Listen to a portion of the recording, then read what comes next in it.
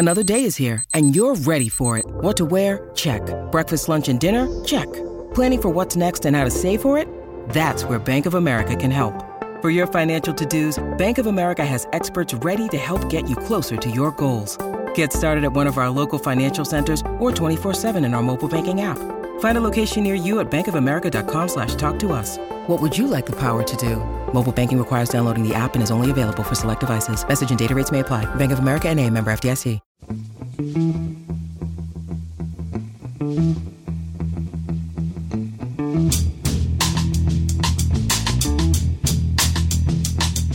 Hello and welcome to The Price of Football, the show that looks at the money behind the beautiful game with me, Kevin Day, and him, Liverpool University's Kieran Maguire. Although I have to say, Kieran, it's a beautiful, crisp, chilly Sunday morning. I think probably only 50% of us think that football's a beautiful game just at the moment. I think you're absolutely right. Yes, I've been focused on my birthday cake. The Baroness got me a giant Colin the Caterpillar birthday cake, which apparently is enough for 35 people. But the trouble is, nobody apart from me wanted to eat it. So I'm working my way through it, and the fear is it's taking me so long, it'll turn into a butterfly before I actually finish the damn thing. Other cakes are available. It's questions day, Kieran, but we do have one big news story to discuss first, and one big apology to our next door neighbours, who are probably still wondering why we both shouted bollocks so loudly on Wednesday afternoon. Literally minutes after we finished recording, Roman Abramovich announced his intention to sell Chelsea and write off the £1.5 billion that they owe him. We've had a lot of people, Kieran, asking how that might affect FFP, him writing off that loan or those loans. Yes. Well, in terms of the loan, because the loan's a balance sheet item, it doesn't impact upon either income or cost. So it has zero impact on financial fair play. So Chelsea, who have racked up some significant losses in recent years, they won't be able to use this to reset the dial as far as the FFP issues are concerned. But I think what he said and what he didn't say in the press release was just as important. Whilst we've got his daughter going on social media saying this is Putin's war, and she appears to be fairly on the side of anti-Putin. It was a very ambivalent comment that came from Roman Abramovich's press release. It said that the net proceeds of the sale would go to helping the victims of the war, and let's not call it a conflict. It is a war. Yeah, and I think that raises a few questions. First of all, what exactly is meant by net proceeds? Presumably, issues in terms of stamp duty, lawyers' fees, accountants' fees. Are they being deducted? He says that the loan he's going to absorb. If that is the case, then the asking price, and I've heard this from a few senior sources, is £3 billion.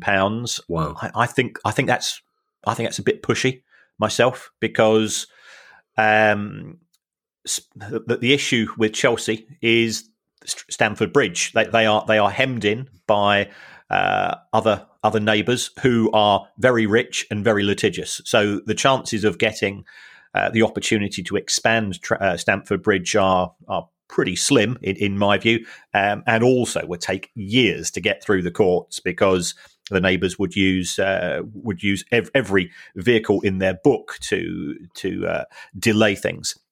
So therefore, if Chelsea want to compete with Manchester United, who've got a capacity of 74,000, with Liverpool, who are moving to 60,000, you've got Arsenal, Spurs and West Ham all at 60,000, Manchester City mid-50s, potentially going to 60. Newcastle's new owners are talking about expanding.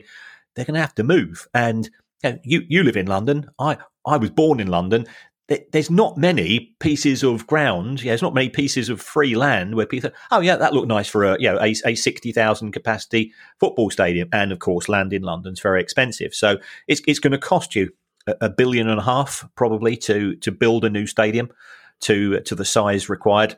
And then Chelsea fans might feel that it's it's far away from what they're used to, is it genuinely Chelsea? So I think there are issues. Why pay £3 billion for a company that doesn't make money and a company which is going to have to relocate its biggest asset?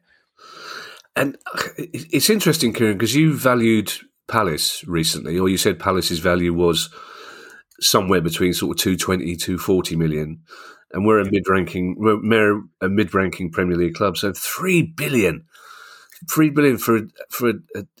a team, as you say, are sort of stuck at Stamford Bridge for the near future, without that much opportunity to make more money. That's a hefty price, Kieran, isn't it? Even by Russian oligarch standards. That's right. And then you've got to ask yourself who would want to buy it. So are there other ultra high net worth individuals who fancy a slice of the Premier League pie? Yes, there are. And we've already seen a few names being mentioned. There's the 86-year-old Swiss billionaire. There's some people in the States who are billionaires as well, who own US franchises. So could they be interested? Yes, possibly. Could we have another sovereign wealth fund arrive in the Premier League? You know, we've got UAE at City. We've got the issues now with PIF at Newcastle, Qatar in Paris. Could it be from the Middle East, or perhaps the likes of Brunei, where the Sultan there might decide that he wants the kudos of owning Chelsea. And Chelsea are a very attractive proposition in the sense regularly compete in the Champions League, present Champions League holders, FIFA World Cup club, but £3 billion certainly on all of the spreadsheet models that I've worked on in the past few days, that doesn't make any sense.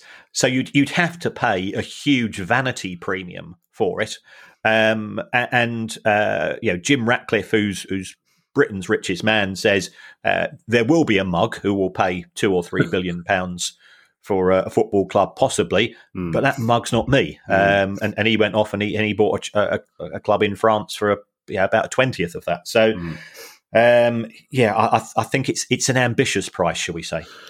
It's interesting as well, Kieran, because historically, one of the only reasons Chelsea exists at Stamford Bridge is because back at the turn of the 19th, 20th century, a very charismatic entrepreneur built Stamford Bridge, assuming that one of the existing London clubs would happily rent it off him and move in, and no one was interested. So he had to form his own team, essentially. And one final thing here, and I think we have to say this, those Chelsea fans who sang Abramovich's name during the minutes of applause for Ukraine yesterday had 90 minutes in which they could have done that.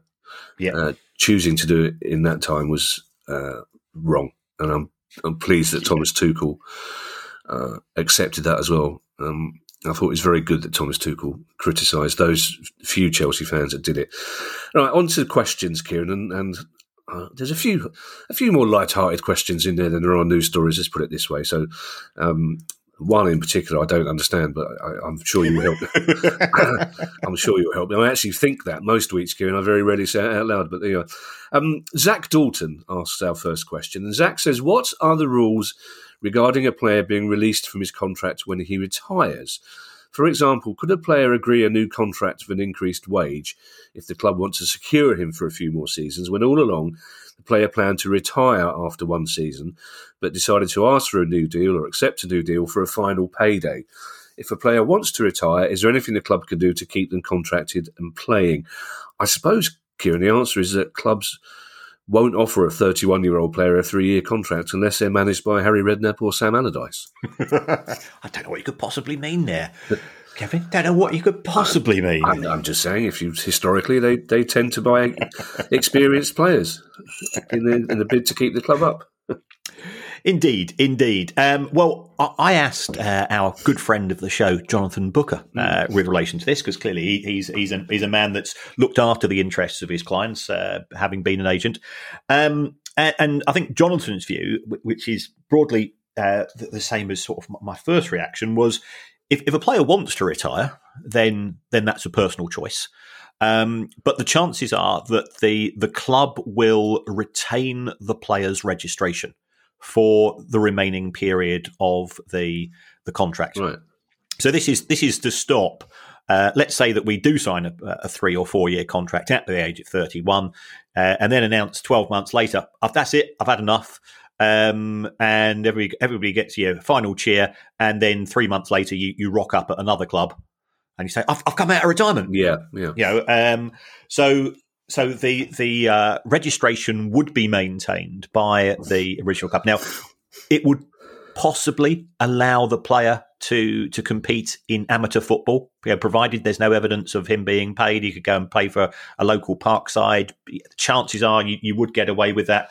But if he did choose to come back, then compensation would have to be paid to the original club, to his former club, by the professional club that he ended up playing for. Right. So that's to protect the club.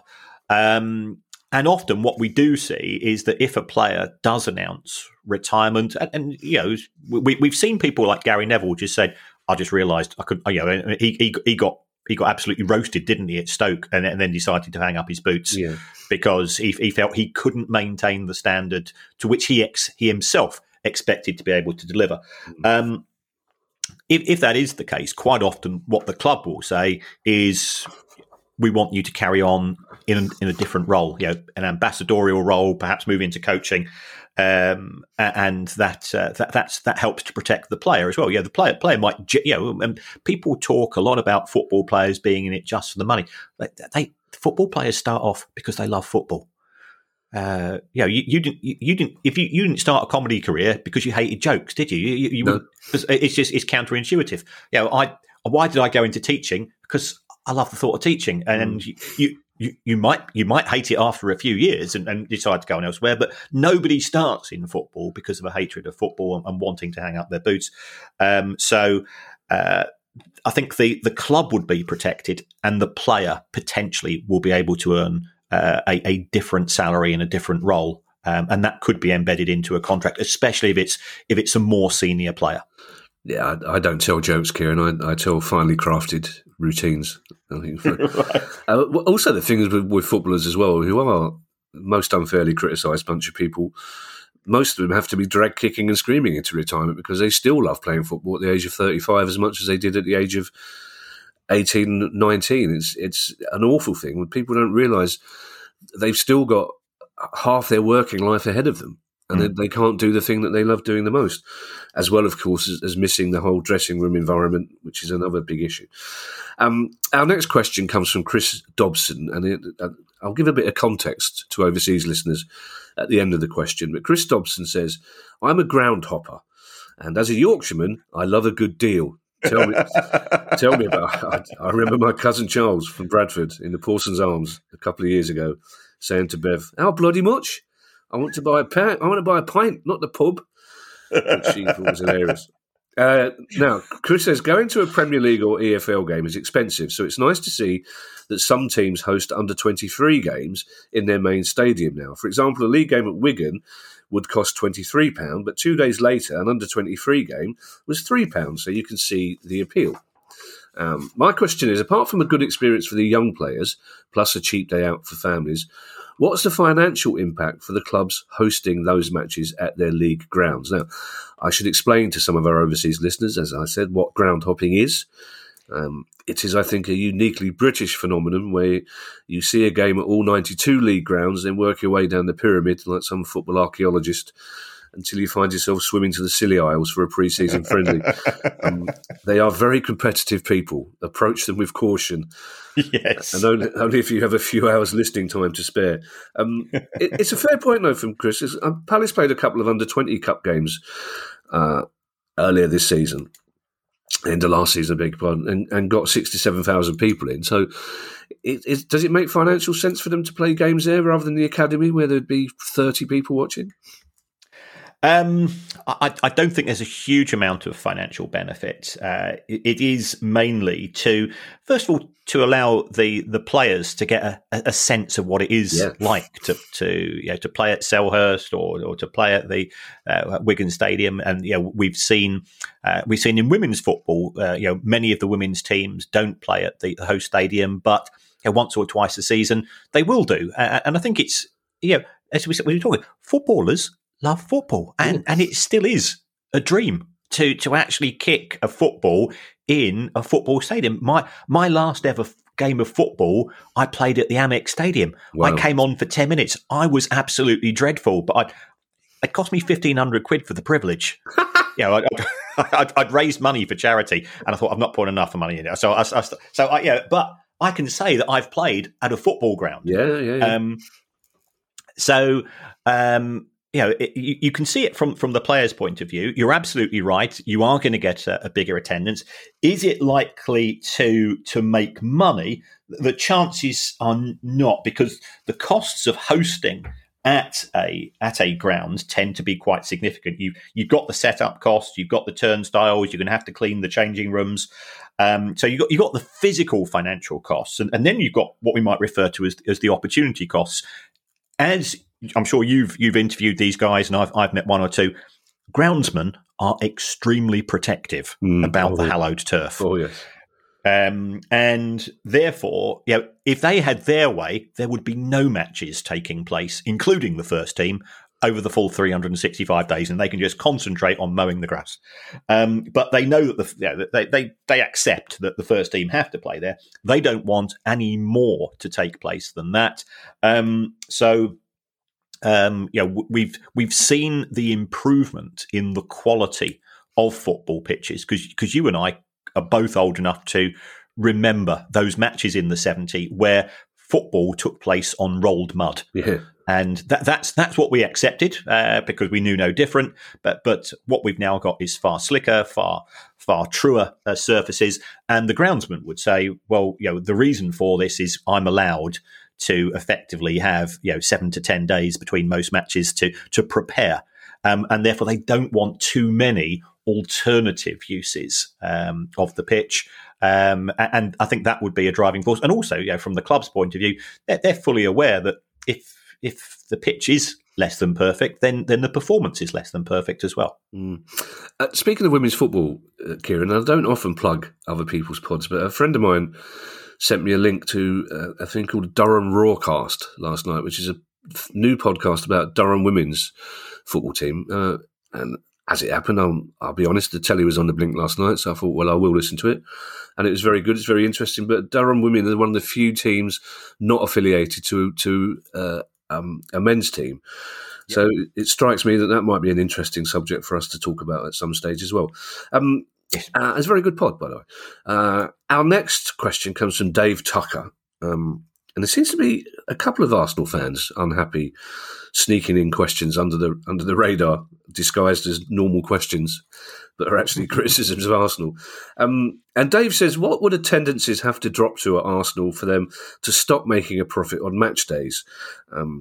Dave's about to clutch at an enormous straw here, by the way. Dave says, I appreciate the TV revenue is huge, but they would surely notice it if matchday income dropped. I say this because if the Kroenkes' finances suffer, they may just want out, and hopefully they won't be around for long. Be careful what you wish for, Dave. But I imagine, Kieran, they could be playing in front of nobody and still making money, couldn't they? Not quite. Arsenal generate more money from ticket sales, or sorry, a greater proportion of money from ticket sales than any other club in the Premier League. So in 2019, which is the last year that we have pre-COVID, and from which we can therefore extract what I would call reliable data, Arsenal generated 24% of their income from ticket sales. Now that contrasts with the likes of Burnley, Huddersfield, Bournemouth at the time, who were getting 4%. So it is significant. But Arsenal, even though they had full capacity at all matches, were still losing money on a day-to-day basis. Even though the Emirates was 60,000 sellouts each week. So unfortunately, any reduction in ticket sales, Dave, would have an impact upon the Arsenal's finances. And the reason for this is Arsenal have stopped competing in the Champions League for quite a few years. So that's probably hit them somewhere in the region of 40 to 50 million pounds a year. And what we have seen during that period is that Arsenal's wage bill has dropped significantly behind that of its peer group. And that has an impact upon performance because I've got no issue, as I've said on many occasions, with regards to players' wages, but ultimately football is a talent game, and the best talent gets paid the highest wages by those willing to pay those highest wages. Arsenal are no longer at the top tier of playing wages, and I think that might be a consideration for Arsenal fans, is that are you actually, cutting off your nose to spite your face? If you stop attending matches, that means there's less money to pay the wages, which means that the club becomes less competitive, which means it can't get into the top 4 positions, which generate the additional money to make Arsenal on a level playing field with the clubs that they consider to be their peer group. Our next question comes from Jack Thompson.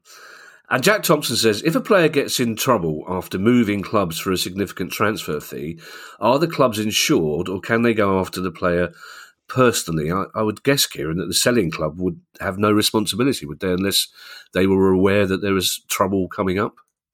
Yeah, it's sold as seen. It's a bit like if my Uncle Terry sold you a car. You just have to accept what you get. But in terms of historic positions, we take ourselves back to a good friend of the show, Adrian Mutu, who pops up on quite a regular basis. He does. Chelsea signed Adrian Mutu, who was I think it's a Romanian international. Yep. They paid around about 15-16 million pounds for him. He was seen as a pretty useful striker. Adrian had a few off-field issues, which involved South American products, shall we say. And on the basis of that, Chelsea ended up sacking him. He was suspended from football. And then they tried to sue him on a personal basis for the money that they'd spent, and also the money that they'd effectively had to spend to replace him. And I think they replaced him with Sean Wright-Phillips, and they used the fee paid for Sean Wright-Phillips as the basis for establishing the amount of compensation that they were due to get from Adrian Mutu. And when it went to court, Chelsea won the case. Now, whether they ever got the money, I'm not sure. That was all. That's all a private settlement. But I think they would have felt vindicated that they'd signed Adrian Mutu in good faith, and his behavioural issues warranted some form of financial compensation. Our next question comes from Larkin Hogle, who I believe is one of our regular Australian listeners. A country in mourning, of course, after the loss of one of the greatest cricketers ever. Larkin says, in light of your discussion about the number of clubs in Scottish football, do you have any thoughts on the ideal number of clubs per population? Here are some quick calculations. Open brackets, done in a pub on a napkin, so please excuse poor rounding. Close brackets. Yes, that's pretty much how I write the script, Larkin, so I forgive you. Kieran may be a little bit more hard-line about the rounding, but there you go. And Larkin says, so in Germany it works out pretty much that there's one professional football club per 1.5 million people. In Spain it's one per 1.6 million people. In Italy there's one club per 1 million people. In England and Wales it's one per 650,000. In Scotland it's one per 130,000. Ideally, says Larkin, as many clubs as possible should of course be allowed to play, but what if it's simply not sustainable in the long term? I mean, I suppose you could argue in England and Scotland it's been sustainable pretty much since 1880. So, COVID allowing, there's no reason why it shouldn't sort of carry on being sustainable, should it? Yeah, well, first of all, top work, Larkin, top napkin work. I say I'm very impressed by this. I think if you're going to do an analysis, one of the things you need to take into consideration, I know what Larkin has done. He looked at the number of teams in the senior leagues, but in Scotland, once you drop out of the Premiership and into the Championship, you then start to enter the realms of some of the clubs are already part-time. Yeah. And then when you drop into the bottom 2 divisions of Scotland, they're practically all part-time. So that helps sustainability. And also, because we are now into March, we're entering peak financial reporting season. So I've been in spreadsheet heaven practically every day this week. I'm getting these emails from Company's House, and anybody who's the misfortune to follow my Twitter account will know that it doesn't matter whether it's Albion Rovers or Arsenal. I'm out there putting out numbers, and what we are seeing in Scottish football is almost all of those lower league Scottish clubs are reporting that they're breaking even or making a small profit. Now, part of this is due to the utilisation of the furlough scheme. Part of this is also down to the incredible benevolence of James Anderson, who is a Scottish football fan who decided to help Scottish football, and he's effectively given grants to practically everybody there, and those smaller clubs have benefited. So my observation of Scottish lower league football in recent years is the clubs are actually very, very sensible. They know that they can't compete with the big boys, and therefore they don't try to compete with the big boys, and they just get on with it. And they set budgets accordingly. And the thing is, being sustainable means not living beyond your means, knowing how much money you've got coming in, and then setting your level of expenditure accordingly. What we have in English football, especially in the Championship, is we want to get to the Premier League. This is how much we think it's going to cost us.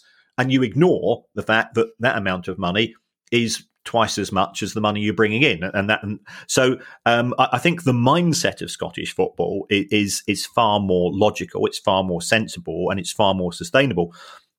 So in terms of his question, I sort of flip it over. I think all of these countries can survive and thrive with the existing number of clubs that they have, provided they just act with a bit of common sense. I've spoken to a lot of Scottish football fans over the years because I've spent a lot of time in Scotland, and it's strange the ones that antsy is not the right word, because Scottish football fans in general are a philosophical and funny bunch of people, but Hibs fans can be a bit antsy because they're a big club, but they know they still can't compete with the biggest clubs. But when you talk to fans of clubs lower down, Queen of the South, for example, I spoke to a Queen of the South fan recently. There's an attitude that they know they'd probably never get into the Scottish Premier League. They might get in the Championship if they're lucky. So they're actually quite happy just being in existence, just competing. They have a bit of credibility. The fans of those clubs think that they're proper fans in the way that some of the big Scottish club fans aren't. They just quite happy bimbling along's not right, but just knowing that they've got a club to support and trying to do as well as possible in the league they're in. And that's an attitude that keeps you much saner at night than constantly looking at the Premier League table thinking we could finish ninth here. It seems to me that football's a happier place for some of those Scottish fans. Yeah.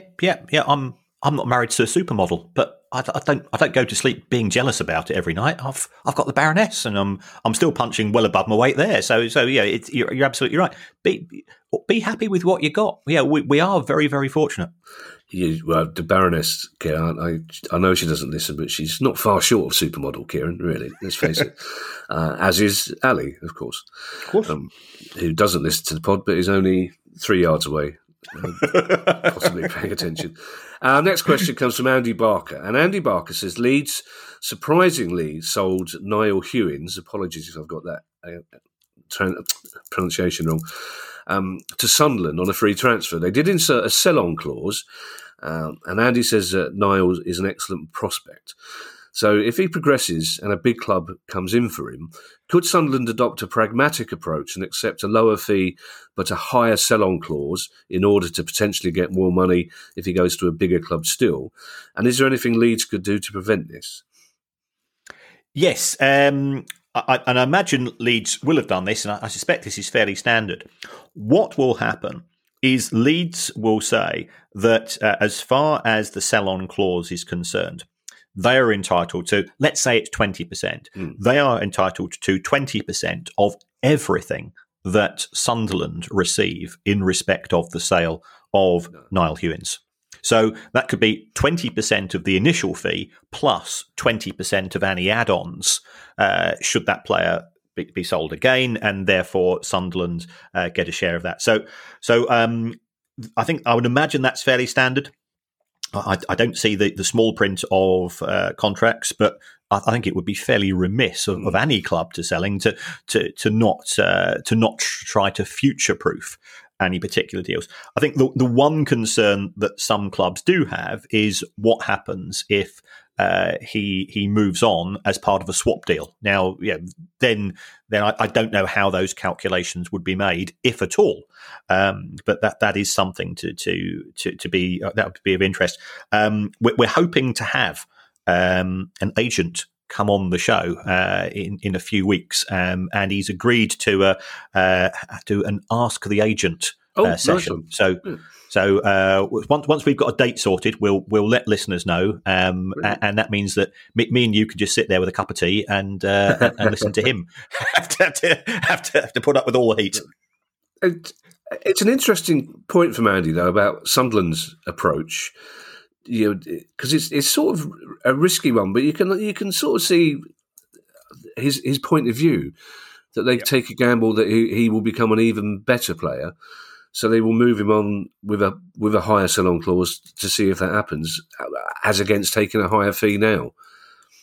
It's a calculated gamble, and also going back to what we were talking about earlier, these young kids want to play football, and if we're realistic and he's not going to be breaking into the first team squad and he's going to be frustrated because he's in the under-23s playing in PL2 and so on, then it's better for him potentially on both a short and a long-term basis that he gets the opportunity to play in League One, which the standard's still damn good, and to be up against professionals every week who are fighting for every ball because their bonuses are linked to it, and Sunderland are trying to get promoted.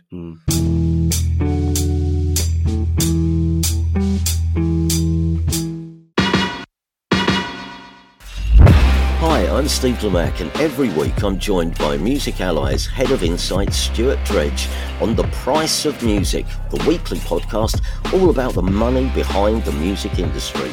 In each episode, we discuss the very latest goings-on in the music business and dig into the finances behind the big stories. So whether you're a music lover who just wants to know more about what really goes on in the industry, or you're an aspiring musician, manager or label owner who wants some inside knowledge on how Spotify's financial model really works, or what the future holds for independent live music venues, this is a show for you. Subscribe to The Price of Music in your podcast app now. See you soon.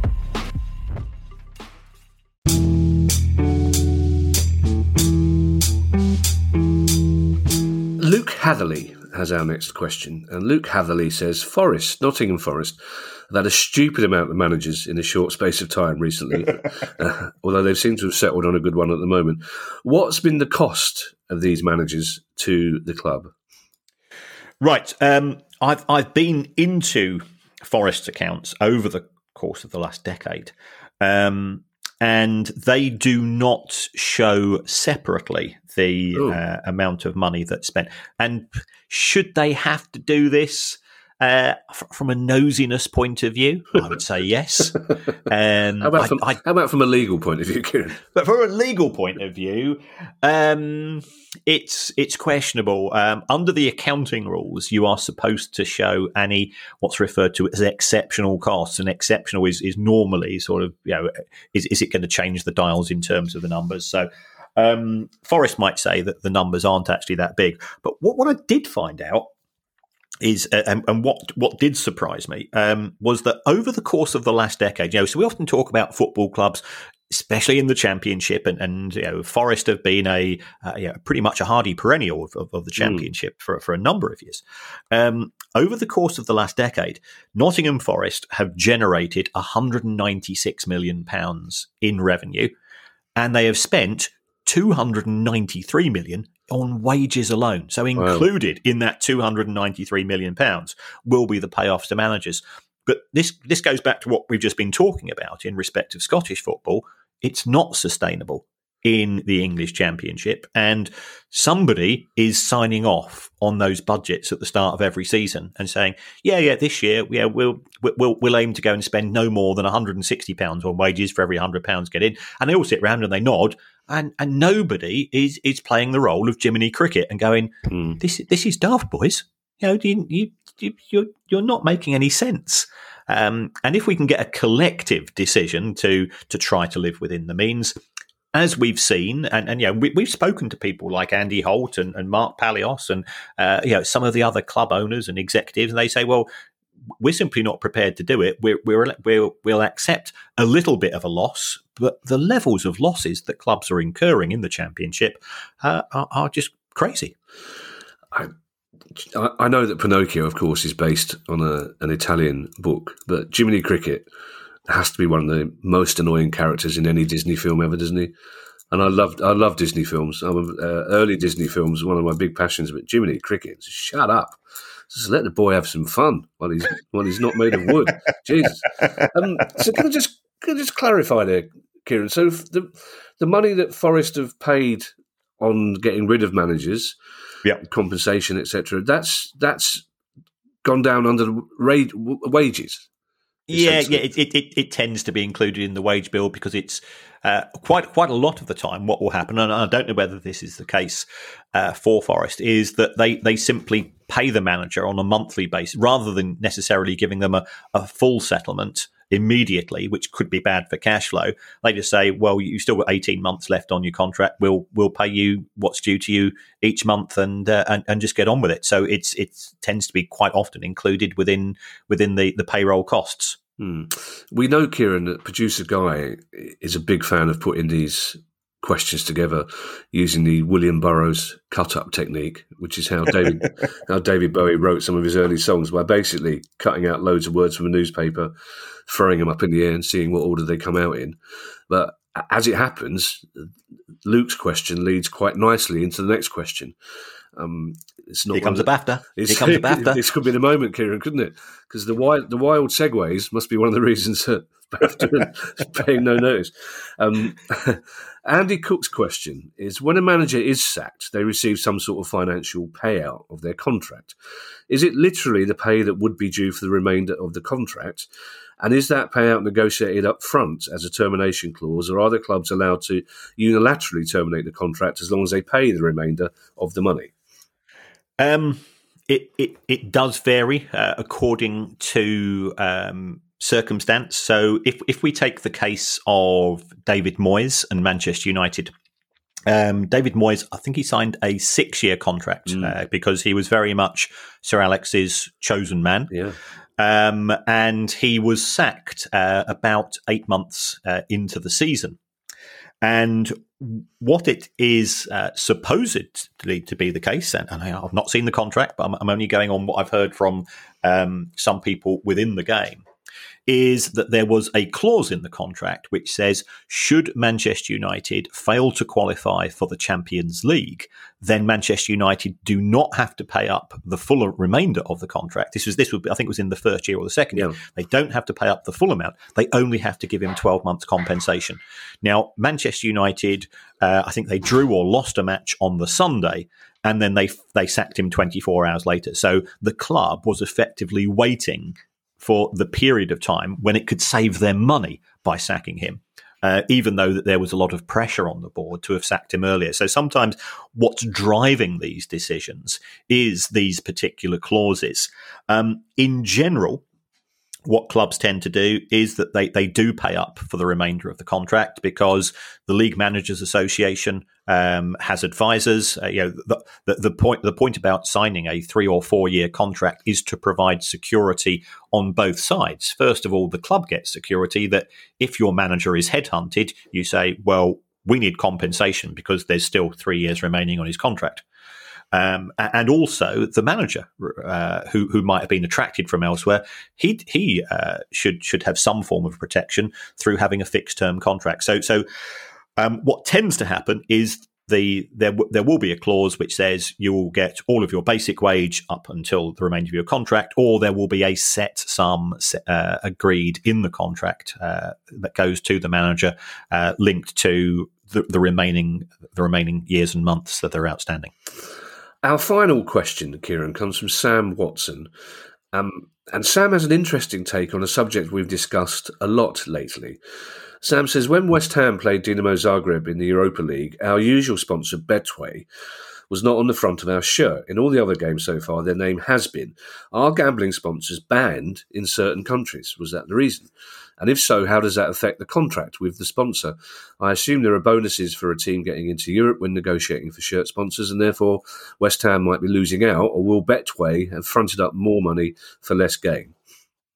There are some industries which, under the UEFA rules, cannot be advertised on the front of shirt, and these are mainly, first of all, tobacco, and secondly, strong alcohol. Okay, whatever that is.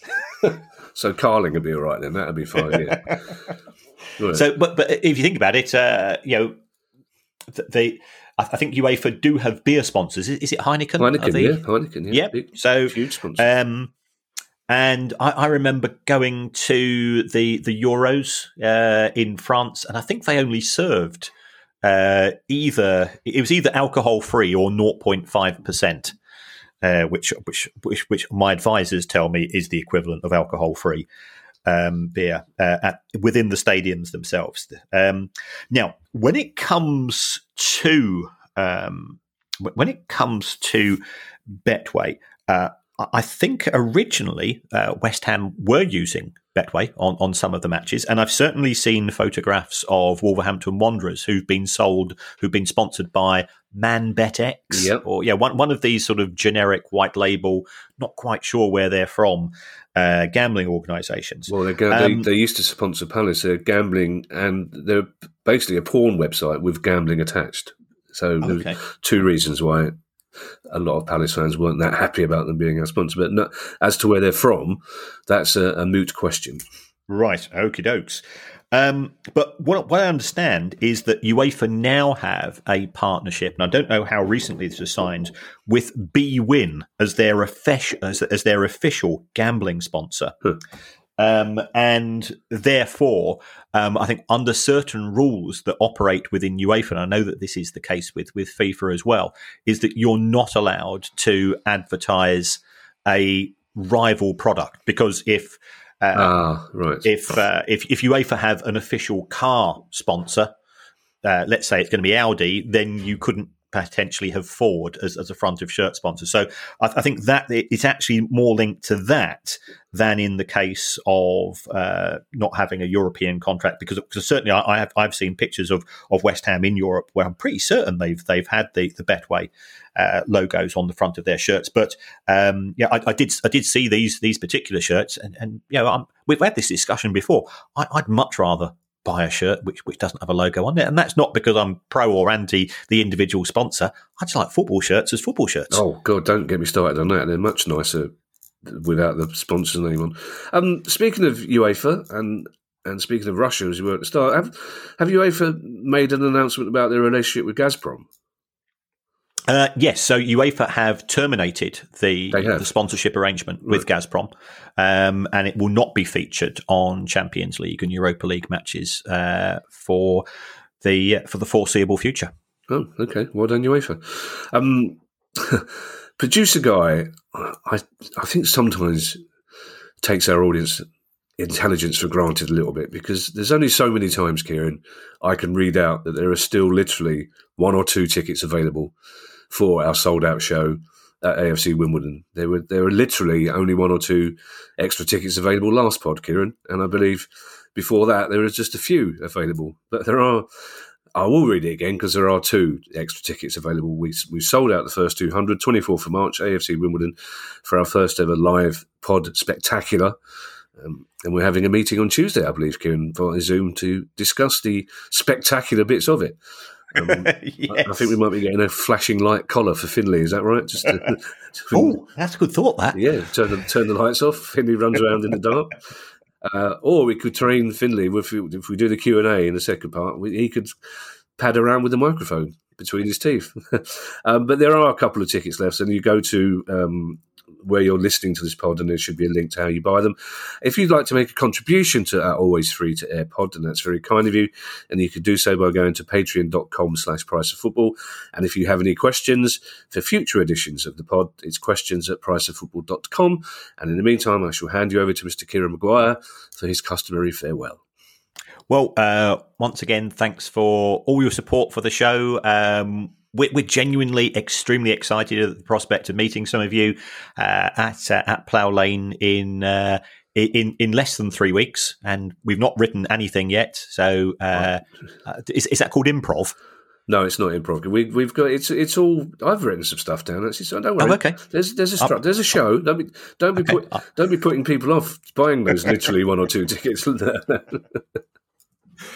But if you want to support the show, Patreon is one, and just general engagement is great. But one of the things which does make a difference, according to Producer Guy, is that if you could give us a review using your app, Spotify now do them, clearly Apple do them as well. Be honest, but if you can give us 5 stars, by all accounts, apparently it helps us in the charts. And I do have a spreadsheet as to where we've been in the charts for every single week since I started the show, and we're doing okay. But it doesn't matter what you say in the comments. So you could say, and I would love this to be the case. You would say you would rather have the show presented by Rod Marsh and Shane Warne, 2 of my all-time heroes. I remember I was 13 years old and I asked Rod Marsh for his autograph, and he gave me a little ruffle of the hair. Yeah, no worries, Sonny. And he was just a wonderful cricketer. Clearly, Shane Warne. I think you've met Shane, haven't you, Kevin? And I had a weekend. Yeah, I had a weekend with Shane Warne one night in the BBC studio. He was I'm quite touched that between us we've met Rod Marsh and Shane Warne. Shane Warne was one of the nicest people I've ever met, and just I don't remember much about it for obvious reasons. But any night out, if I was Shane Warne and Phil Tufnell, is always going to end up fuzzy. But Shane Warne was delightful, and I was genuinely shocked to hear of his passing. But I tell you what, I would listen to it. I don't normally listen to this podcast, but if it was hosted by Rod Marsh and Shane Warne, I would definitely listen. Yes, absolutely. Okay, folks, so thanks again. Bye-bye. The Price of Football.